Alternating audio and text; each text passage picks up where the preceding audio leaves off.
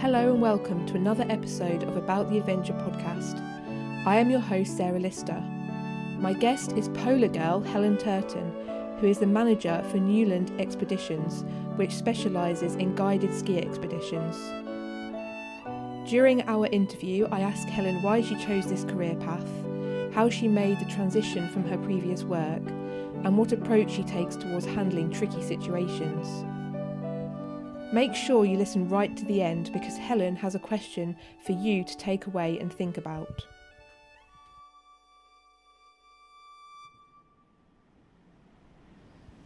Today we're recording along Grimesbrook on a chilly autumn morning in the Peak District. Welcome to the show, Helen. Thank you. Why do you choose to manage an expedition company and lead expeditions as your main source of work? It's quite an easy one, really. I want to share my passion. I want to help other people, to teach them, to encourage them, inspire and hopefully to sort of empower them so that they will go on to want to explore, I suppose, more remote parts of the world. It could be described as, yeah. So I like to work in my extreme location classroom, really, whether it be North Pole, South Pole, Greenland, Svalbard or Norway in winter. I was totaling up the other day, actually. I think I've led on about 80 expeditions overseas now, which is a great sort of breadth of experience, but I'm still learning.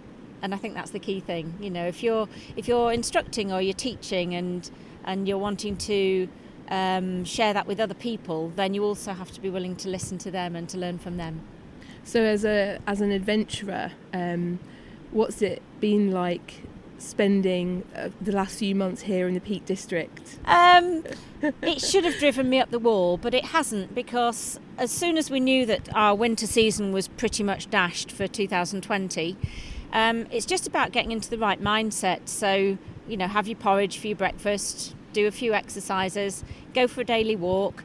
And if it helps, you know, I said to some of the participants whose trips have been cancelled, I said, well, sit in your room with your big down jacket on and your, you know, goggles and your balaclava and feel like you're still on an expedition.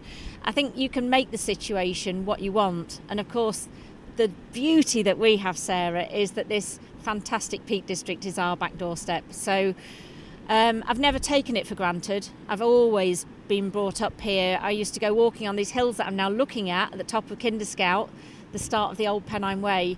And I was up there when I was 2-3 years old. You know, and a few years later, you know, I'm still very regularly exploring the back doorstep, but maybe having even more of an appreciation for it after this year. Are you hoping for some snow this winter? Oh, I'm always hoping for snow. I'll be climbing in my freezer if there isn't snow on the ground soon. Yeah, love snow. And how did you make the transition from working for Nottingham County Council to becoming an expedition leader? In some ways it would be seen as sort of a similar job, because I was managing an outdoor residential base. I'd started off after my first degree as a classroom teacher, but with my degree subjects in geography and geology, I always had a love of the outdoors. And so my students of 5 and 6 years old at that time would generally be found outdoors more than indoors in my particular classroom. I then moved into working in outdoor and environmental education in Nottinghamshire, just at the right time, I felt, when there was some amazing and inspiring people around me, and you know, that was just a great step. So I always remember the day I was appointed as the head of the day visit centres from Nottinghamshire, and John Pearce, who was head of the overall service at that time, said, if you get a better offer tomorrow, take it. Said, you know, take opportunities that life presents your way. And my direct boss, Pippa Manson, was always very, very supportive in terms of encouraging and yet also being sort of supportive. So it's sort of like just pushing the boundaries very slightly in the right direction the whole time. So yeah, I had some good people around me at that time. But sometimes the world doesn't prevent enough challenges for me, and then I have to go and seek a bit more challenge. So I then started to lead on expeditions overseas. I had quite a few different opportunities working for other companies as an expedition leader. often working with a more senior leader as well. So my great friend Pat Parsons, who was the chief expedition leader of our team when we went down to South Georgia and the Falkland Islands. And that expedition in particular with those young people will just stick with me forever. In fact, I was with Pat yesterday and we were saying about how many of those young people have gone on to do such awe-inspiring, life-changing expeditions themselves, and themselves inspiring others. And that's what it's about, I suppose, life as a teacher. You're passionate about teaching others so that they can teach others. It's that old, you can teach someone to fish and you're going to feed them for life, as opposed to feeding them a fish. I then went on, though, to also leading expeditions and doing some more of the management side of things, so planning the actual expedition and working out the logistics. And that can be quite difficult when you have, for example, a team of 7 students who have complex physical needs and learning difficulties. And we took them to Iceland. This was a group of 7 students, almost all who were wheelchair users, and we took them up onto a glacier because their aim for that expedition, or one of them, was to have a snowball fight in the middle of summer. And we said, somehow there's a way, somehow we'll make it happen. And I suppose that led into the work that I now do as an expedition manager and also an expedition leader at times. Did any initial worries or concerns about making a career change actually happen during the experience? Oh gosh, yeah, loads. Absolutely loads. I like to always think about it as being more of a career extension as opposed to a career change. So I went a little bit round the houses when I resigned from the job running being head of the outdoor residential base. And that was a hugely difficult decision to make because nobody was pushing me out, nobody was making me redundant, certainly nobody was paying for me to go. And yet something inside me was saying it's the right time and the right opportunity to move on to something else. And I've always been quite self-driven, I suppose, like that. But that's a huge, huge step, certainly in terms of just money security. I was thinking is this really being stupid? Is this being silly? And I would often talk very much in the early days with my business colleague, now who I work with, Svante, and saying, maybe I've given up too much. I gave up the sort of the job security and the pension and all these other phrases that used to be so traditional in the way that people were employed. And he would say, yeah, but Helen, you've been to North Pole 5 times, and you've been to South Pole a couple of times, and you've been across Greenland a couple of times, and you wouldn't have done many of these things if you had a full-time job that you had. And he's dead right, so you have to make the choices. But it's a little bit at the time, I could still imagine that discussion with my boss at the time and saying, it feels like there's a huge crevasse in front of me and I want to take a few little tiny steps, but I know I can't. I know I've just got to launch into it and hope that it works out. And of course, I had got my sensible head on and had planned, the what ifs beforehand. But there were many, many worries and concerns, and there still are. That's life, really. I suppose it's how you manage risk, and that's one of the risks in life, isn't it? That you can get so concerned and so worried that you end up doing nothing. Which of your qualifications have been the most useful to you throughout your career so far?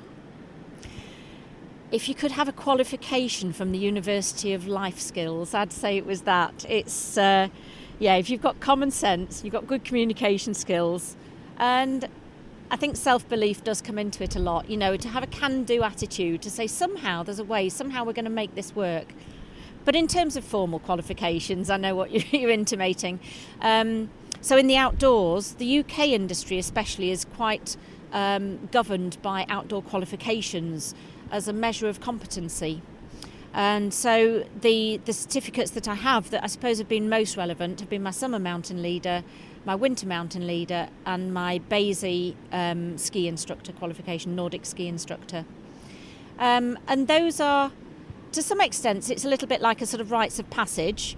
It also, I think, gives confidence to some people who we're working with that you have been through some sort of formalised education and training in the outdoors to demonstrate your competency.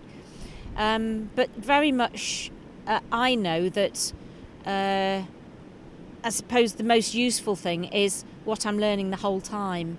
And it's that building up your skill level as you're dealing with different weather conditions, different people, different logistics. There's always going to be something that doesn't quite go to plan. So when you have taken on these courses and when you've been doing these qualifications, how did you feel before you actually took them on? Were you nervous? Were you were you shy? Were you at the back of the class kind of hiding, or were you up front and just willing to learn? Yeah. Because I think sometimes if you're new to this, then it can be quite daunting or overwhelming, where especially if there's other people in the group who are maybe more experienced or more advanced. So what was the actual experience like for you? So the Summer Mountain Leader was very definitely one where I felt more in my comfort zone, I suppose. As I say, from a very early age, Mum and Dad especially, would take us hiking in the Alps, scrambling across these rocks that I can see now up on Kinder Scout. You get misplaced or lost, as you want to call it, and then you'd re-find yourself. And I felt confident in that sort of environment, but I knew that there was still things that I had to learn, especially with regards to, for example, the rope work that was involved in Summer ML. I'm not a climber, I would never profess to be at all. But yeah, so there were elements of that I was uncertain about, but overall I felt more content about the Summer ML and about going for the assessment. At the time I was in a job where almost every day of the week I was able to get out and experience something that would count towards my logbook competency. And that must be very difficult for people if they live in other parts of the country where they haven't got this sort of terrain on their doorstep. And I found that out when I did my Winter Mountain Leader. So I was then backwards and forwards up to Scotland and back, because it is actually a Scottish Mountain Leader Training Award. And I can still remember to the day, again, I drove across Rannoch Moor towards the start of the course. And honestly, in my mind, I thought, I'm going to be dead at the end of this week. There's no way I can survive this course. It's so extreme, to be sleeping in a snow hole high up on a mountain, and to up the ante yet again with the rope work, and to involve snow this time, and ice and crampons and ice axes. And it was all getting a bit too more technical. But of course, 6 days later, and I'm driving back across Rannoch Moor and saying, wow, I can do this. And that was down to the instructor that we'd had, who really empowered me, to sort of say, it is possible. You are going to have to work a lot. You are going to have to do a lot of travelling backwards and forwards to gain the experience. And I think that's the one phrase I use so many, many times when I work with participants working towards a big expedition, when I'm working with perhaps just friends training towards outdoor qualifications and giving them a bit of, extra training if they want it, night navigation or whatever, to say there really is no shortcut to experience. People often want to take the easiest route, but in the outdoors, I think at some point that will catch you out. And I really hope that it doesn't catch people out. I'd never want to wish that on anyone, but it's about building that experience over time after time after time. And you may not ever use that experience for many, many trips, and then suddenly out the blue you need to call and draw on all of those past competencies and skills. And so that's not just the qualification, that's also the personal experiences that you've had as a client, as a participant, as a manager, as a guide, solo trips, whatever. You've already touched on this a little bit. Is there anything else that you've really pushed yourself with to do as a way of pursuing your career path? I suppose the question I'm often asked is like, how on earth do you ski to the South Pole when it costs so much and you couldn't even ski, like less than 20 years ago? And I always describe it, and I still describe it this way to young people as well, that the problem is like the elephant, and you just have to chip away at it, and one little bite at a time, and you'll get there, if you really, really want that as your goal. So it's very easy for people to say, oh yeah, I was going to climb Everest, I was going to ski to the North Pole, or I was going to do whatever it might be. But the first thing is to actually move yourself off the sofa and settee. And probably the next thing is to actually recognise the things that you're going to have to go without. So time isn't limitless. We do have a limited number of hours, minutes, days on this planet, and how you choose to use them, is very important, I think. And so I gave up time from sometimes meeting with friends or going out for a meal or other holidays, which you could describe as a real holiday, although I describe all my trips as holidays because I want to be there, But you sometimes have to give up time to train, to become fit. You have to spend more money than perhaps you'd ever imagined you would spend on some of these expeditions to gain that experience. But that's hopefully what the bonus is now for people who participate in any of the expeditions that I lead or guide or plan.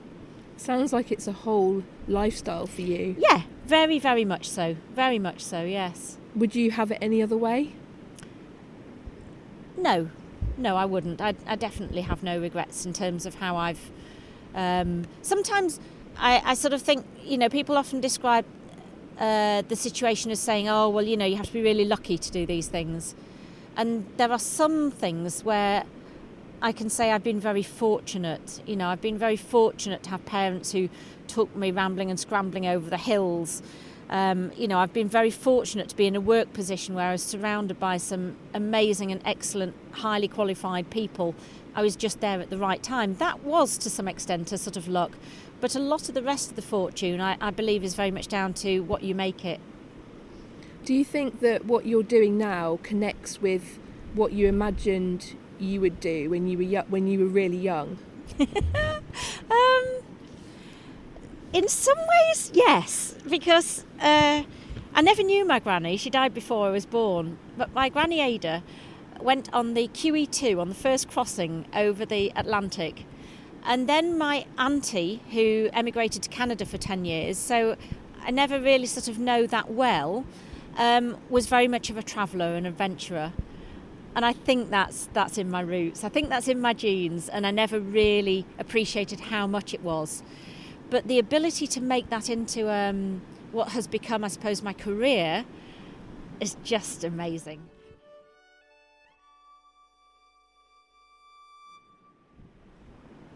So as I mentioned with the quote earlier, Sarah, I live by this saying, this is your life, do what you love and do it often and with a smile on your face. And in fact, I've got it on my thermal top underneath my jumper that I'm wearing today, because it's our motto for Newland Expeditions, the company that I manage. It actually says, life is happening now, and on the back of the jumper it says, live it. And I strongly believe like that, that it's about making the opportunities count. If an opportunity comes your way, then take it, because there's only a limited amount of time on this planet. What would you say to somebody who is really inspired by that quote and what you're saying, but they don't know what they love? Maybe people who are feeling a little bit lost and they feel like they don't really have, or they haven't discovered their true passion in life, whether it's just in life and hobbies or whether it's career. How did you find out that this is something that you love doing? I think you take inspiration sometimes from situations that are different from the norm. So you start to then move outside of your comfort zone. And if you always stay in your comfort zone, it's like, you'll always get what you've always got. But if you start to move a bit further afield, then you'll start to see that there's new opportunities. And certainly in my life, I've seen that you open one door a little bit, and often then it's almost like tumbleweed. It's like another door opens and another door opens and another door opens, and you could never even have imagined of that at the start. Another great friend of mine, Ewan, who now lives over in Norway, is married to a Norwegian lady, took me skiing one morning, and I still remember this little picture that he drew in the snow, and it was his interpretation of this book called The Road Less Travelled. And he said, when you get to this junction, this point here in life, you can either stay at that junction forevermore, or you can explore, and you can take that option or that option. As soon as you've left that spot and gone down one of those other routes, you'll never actually be back at that same exact spot again, because you've already moved yourself on to something else. So I suppose it's about taking the life risks, isn't it? It's about taking that step a little bit more into the unknown, and that comes back to the crevasse story. So some people will be happy to take a giant leap, as I was at that stage in my life. It was the right time then, but I probably wouldn't have taken that same huge, giant career extension step if I'd just been coming out of university. I'd have to sort of have built up to that. So the more things you try, the more things you'll find that you love, as well as things that perhaps you can just forget.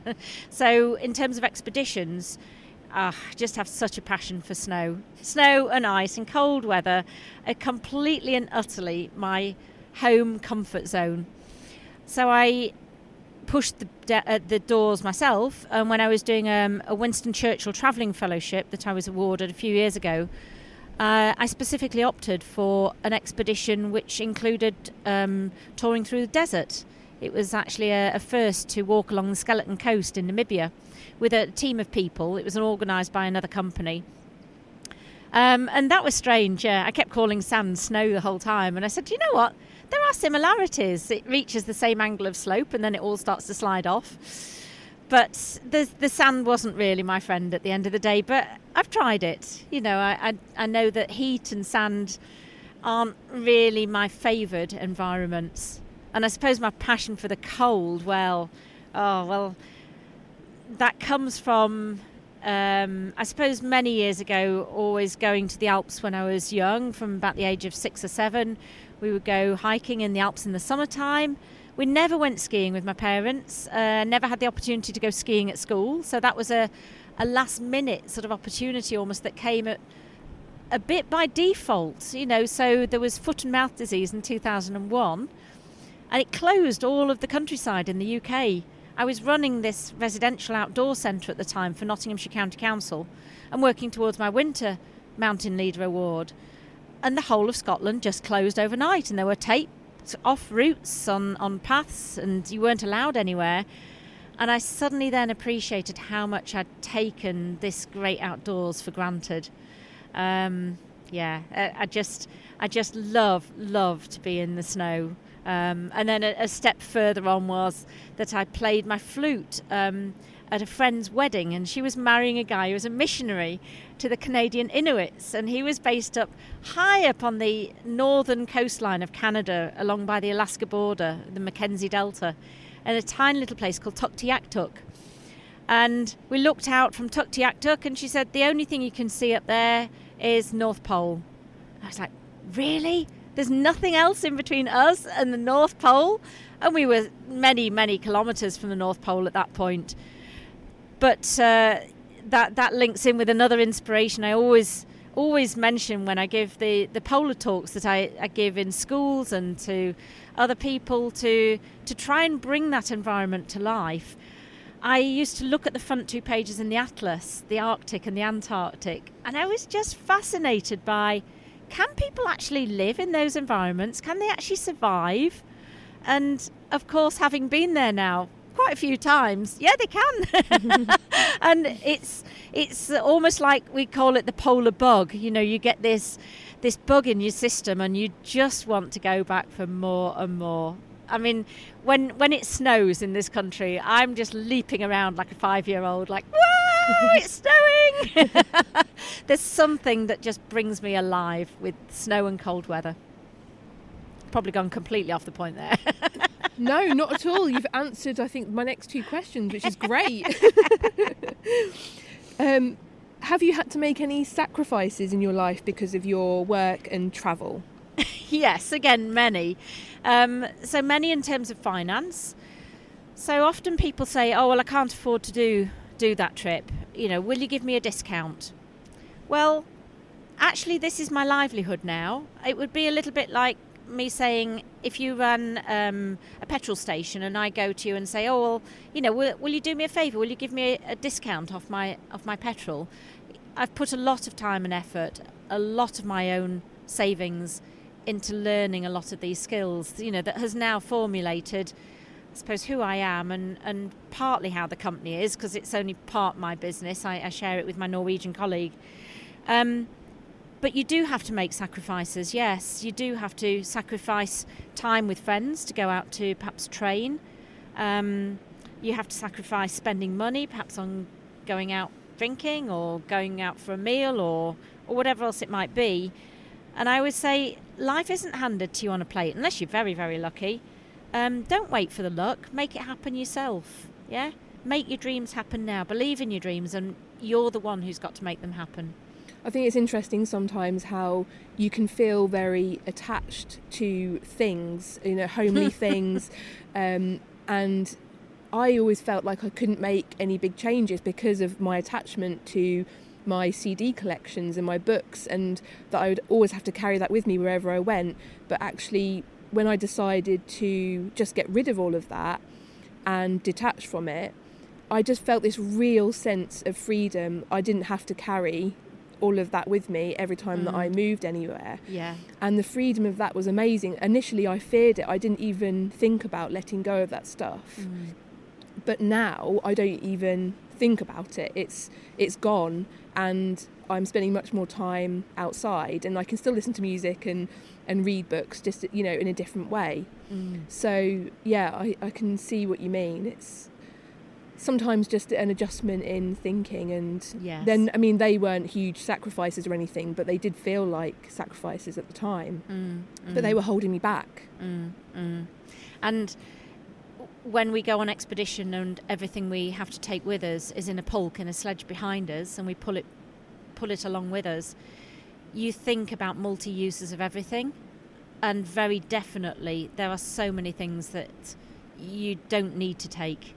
We think we have needs, but it's actually wants. You know, we don't need a lot of these things. We can manage without, and we can manage for 30, 40 days with what we've got in our sledge, and we're dragging that weight behind us. And then you think seriously about every single item that you're taking, cutting labels out of clothes and sawing toothbrushes in half and all of that sort of thing. But yes, the items thing has been very much in the forefront of my mind the past few years as my dad passed away, and then we obviously had to get rid of the things that were his personal items, and then now clearing the house ready for sale as my mum has moved in with my brother because of her frailty. And you look at all of these objects, and the objects don't carry the meanings and the moments and the memories. It's what we've done. So things and stuff is just bottom of the pile, very definitely in my life, very, very definitely now. It's about experiences and shared experiences, people, and sometimes it's about solo experiences, you know, and it's about having that time and solitude and looking inwardly, you know, and working out, you know, what do you want from life to make you happy? You know, that's really the key bit, isn't it? Absolutely. What's your approach to solving problems and handling tricky situations, whether that's leading an expedition or in other areas of your life? So in Newland Expeditions, the business that I run, the polar guiding business, we say somehow there's a way. Somehow we're going to work this out, even with COVID and trips. Somehow there's going to be a way. You know, we're going to make it work eventually. Humour is often an extremely useful one, a different way, and also about being flexible. So saying no one size fits all. People learn in very different ways. People have different needs. And actually, yes, I do talk a lot. I do listen in between as well, honestly, because I want every experience that I teach or instruct or deliver, I want it to be special, and I want it to be personal to that particular individual. So I sort of live by the phrase of saying, how would I like them to treat me is how I treat them. I was working with another colleague last week with some Duke of Edinburgh students, And I love working with young people because that's a real opportunity to empower the, I suppose, future explorers, shall we say, future adventurers. And it would be so easy for them to be put off by the weight of their rucksack, bearing down, and the equipment being incredibly wet and muddy and everything like that. But we said, well, in these type of conditions, and they were pretty horrendous autumn conditions last week in the Yorkshire Dales and in the Peak District, we said it's about being flexible. It's about making it an achievable challenge for those individuals. And each one of them has a different level that they can achieve. So with your company, Newland Expeditions, who do you work with? So I work with my friend who I met at the North Pole in 2005. And his name is Svante. And I reached the North Pole as a participant on the last degree ski expedition. And I got there and I said, a bit disappointing. I thought I was going to meet Santa Claus. And he says, no, it's Svante Claus. And I am him. Svante is just a brilliant, brilliant friend, business partner, and also I now call him my sort of wingman. He's like a sort of confidence boost for me. So our company has evolved, as companies do over time, in terms of flexibilities and changing needs and everything else. But all the time he's always had that sort of patience and determination to teach me the ropes, to allow me, though, to develop my own style of managing the company, to allow me to learn from my mistakes. And yes, I've made some along the way, because that's how you learn, isn't it? But he's been a great mentor. He really has. He still works within the business, but we work in quite different ways. So I often describe it as saying Svante has this vision, the big picture. Very, very much a person who can take in everything that's going on from his ex-Norwegian Special Forces background. Obviously he's extremely physically fit. And I always used to think I had to be the mirror image of him. And then I realised, of course, very soon on, that no, I bring something different to the business.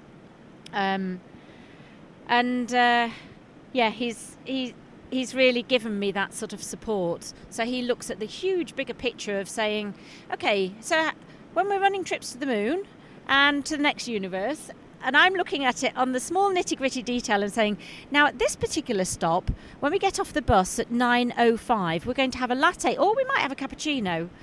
And yeah, it makes me giggle, but it's playing to each of our strengths. And that's what is so, so important, that you value yourself. I think that you have self-respect.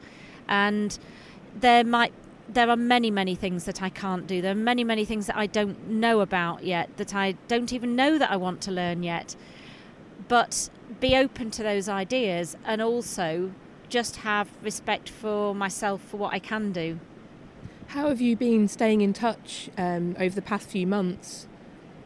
Well, of course, nowadays there's so much luxury of all of these Skype and Zoom and team meetings and on the phone and WhatsApp and everything else that, yeah, it's hardly distanced at all, is it really? When we're on an expedition and all you have is the satellite phone and you have a limited number of minutes, and really you're saving that in case you have an emergency to deal with, then I think you really are sort of at peace almost. You're at one with the situation that you're in.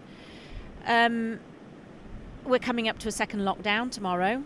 Probably my longest journey is going to be something like walking to Bakewell and back.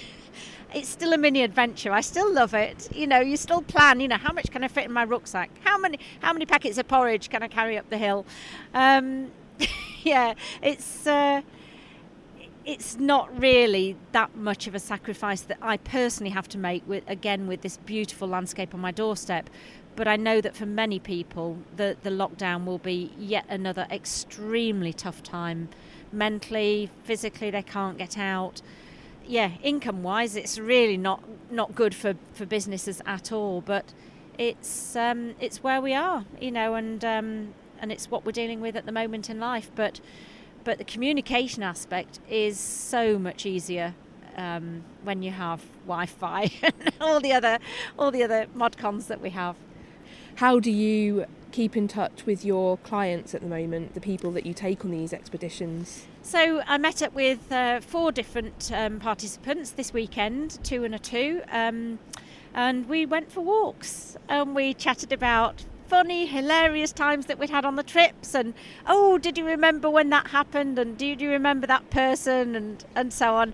There's always a little story to tell, and they always remind me of when I do the reenactment of like a polar bear entering camp, and it's sort of like my little set story, of like, when you're in polar bear country, this is what we will teach you in terms of safety, because safety is number one. The polar bear is a killing machine at the end of the day. If it's hungry, then it can't decipher between a seal and us. And so yes, reenacting and recounting some of those little stories, keeping in touch by phone, just connecting with people really, but going for a walk is just a brilliant way of doing that. How do you take time out for yourself when your work is your lifestyle? How do you really take time out to relax and detach from all of those things, those work-orientated things? In some ways, you never detach from it with your own business. As you know, it's always there.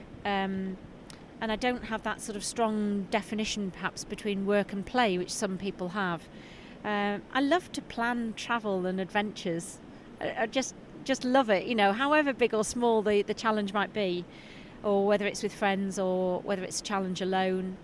I like to do craft activities like knitting and baking, and I try my best to learn Norwegian. So on the first lockdown, I did learn the Norwegian birthday song.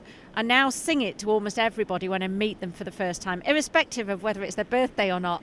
I'm just passionate about sharing Norway, Norwegian people, the Norwegian language, just anything Norwegian. But yeah, in terms of relaxing, I suppose going for walks. If I'm in Norway and the snow's on the ground, then going for a ski. Yeah, I find a lot of putting things in perspective comes into play whenever I'm in a big, wide, open space, preferably moorland, not coastal. I can't really understand the sea. I've never lived by the sea. I've always lived in the middle of the landlocked country, the landlocked county in England. And I need hills. I need hills and mountains. Yeah, and Norwegians. I find it difficult now to leave the hills to consider visiting my family in Norfolk or travelling further south. Just doesn't really appeal to me so much now, apart from to see family. Yes. So one of my last questions is, where do you think that your appetite for adventure comes from? I think it really does come from my parents. I think they really did inspire me, and Mum still does, in terms of saying, do what makes you happy. That was really, really important. I was giving a polar talk, however, locally to a group in the Hope Valley one time, and my mum and dad were in the audience, and one of the people in the audience who knew Mum and Dad as well asked, weren't you frightened? Weren't you afraid that Helen wants to do like a trip like going to the North Pole? And Mum actually said, yes, I was very afraid, but I'd never stop her because she's like a butterfly, it would be like clipping her wings. But of course she then went on to say, I never realised she'd carry on and on and on doing these sort of North Pole, South Pole trips, and it would become a whole life. So, my parents have been a great source of support for me, I suppose, over the many, many years.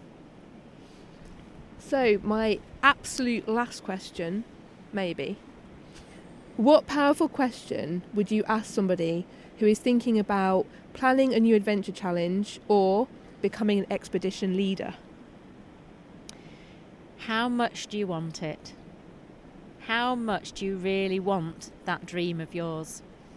So you will have to have a lot of enthusiasm, time, sometimes money. You might have to be very resilient. Often you don't succeed the first time. I didn't when I applied for a Winston Churchill travelling fellowship. I was only successful the second time.